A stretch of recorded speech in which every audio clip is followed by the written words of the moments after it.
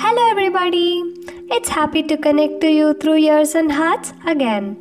This is episode 7 of the International Day series, and today's episode is about Anti Child Labor Day. If I were encountered with a question, which part of your life was the most memorable and joyous? My immediate answer would be childhood.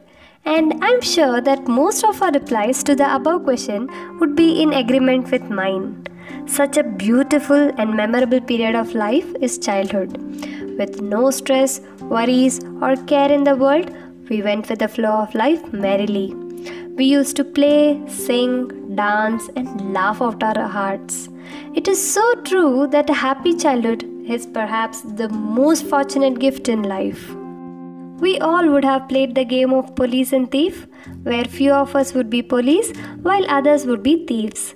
The police team with fictitious guns are supposed to find the hiding thieves, and the game goes like that.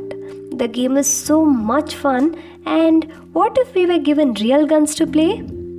How many of us would like to play the game then? Or will it still be a game? Think.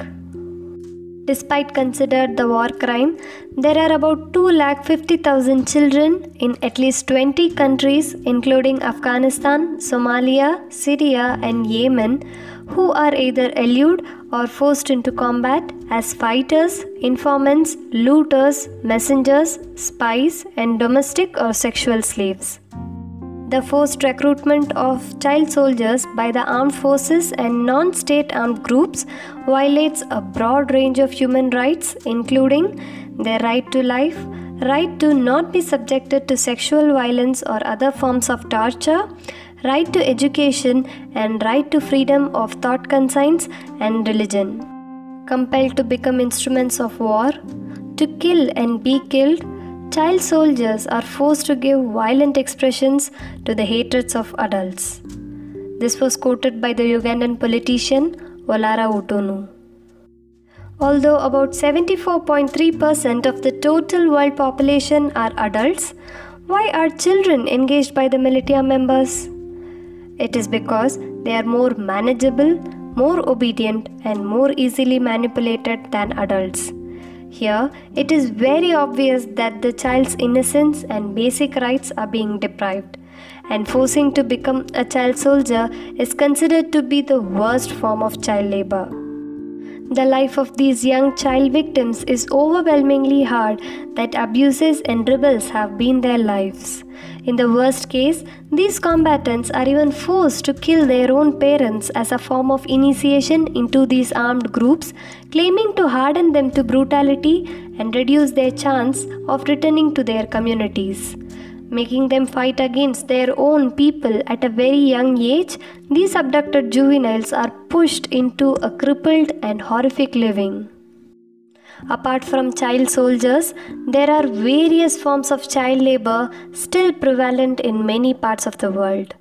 Becoming the breadwinners of their families at a very young age has made young children devoid of sufficient food, water, sleep, education, and health care, and above all, they lose the most beautiful stage of their lives, that is, childhood.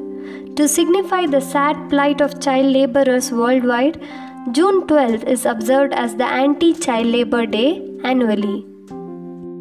As the Indian activist Kailash Satyarthi said, there is no greater violence than to deny the dreams of our children. Our children are not born to work.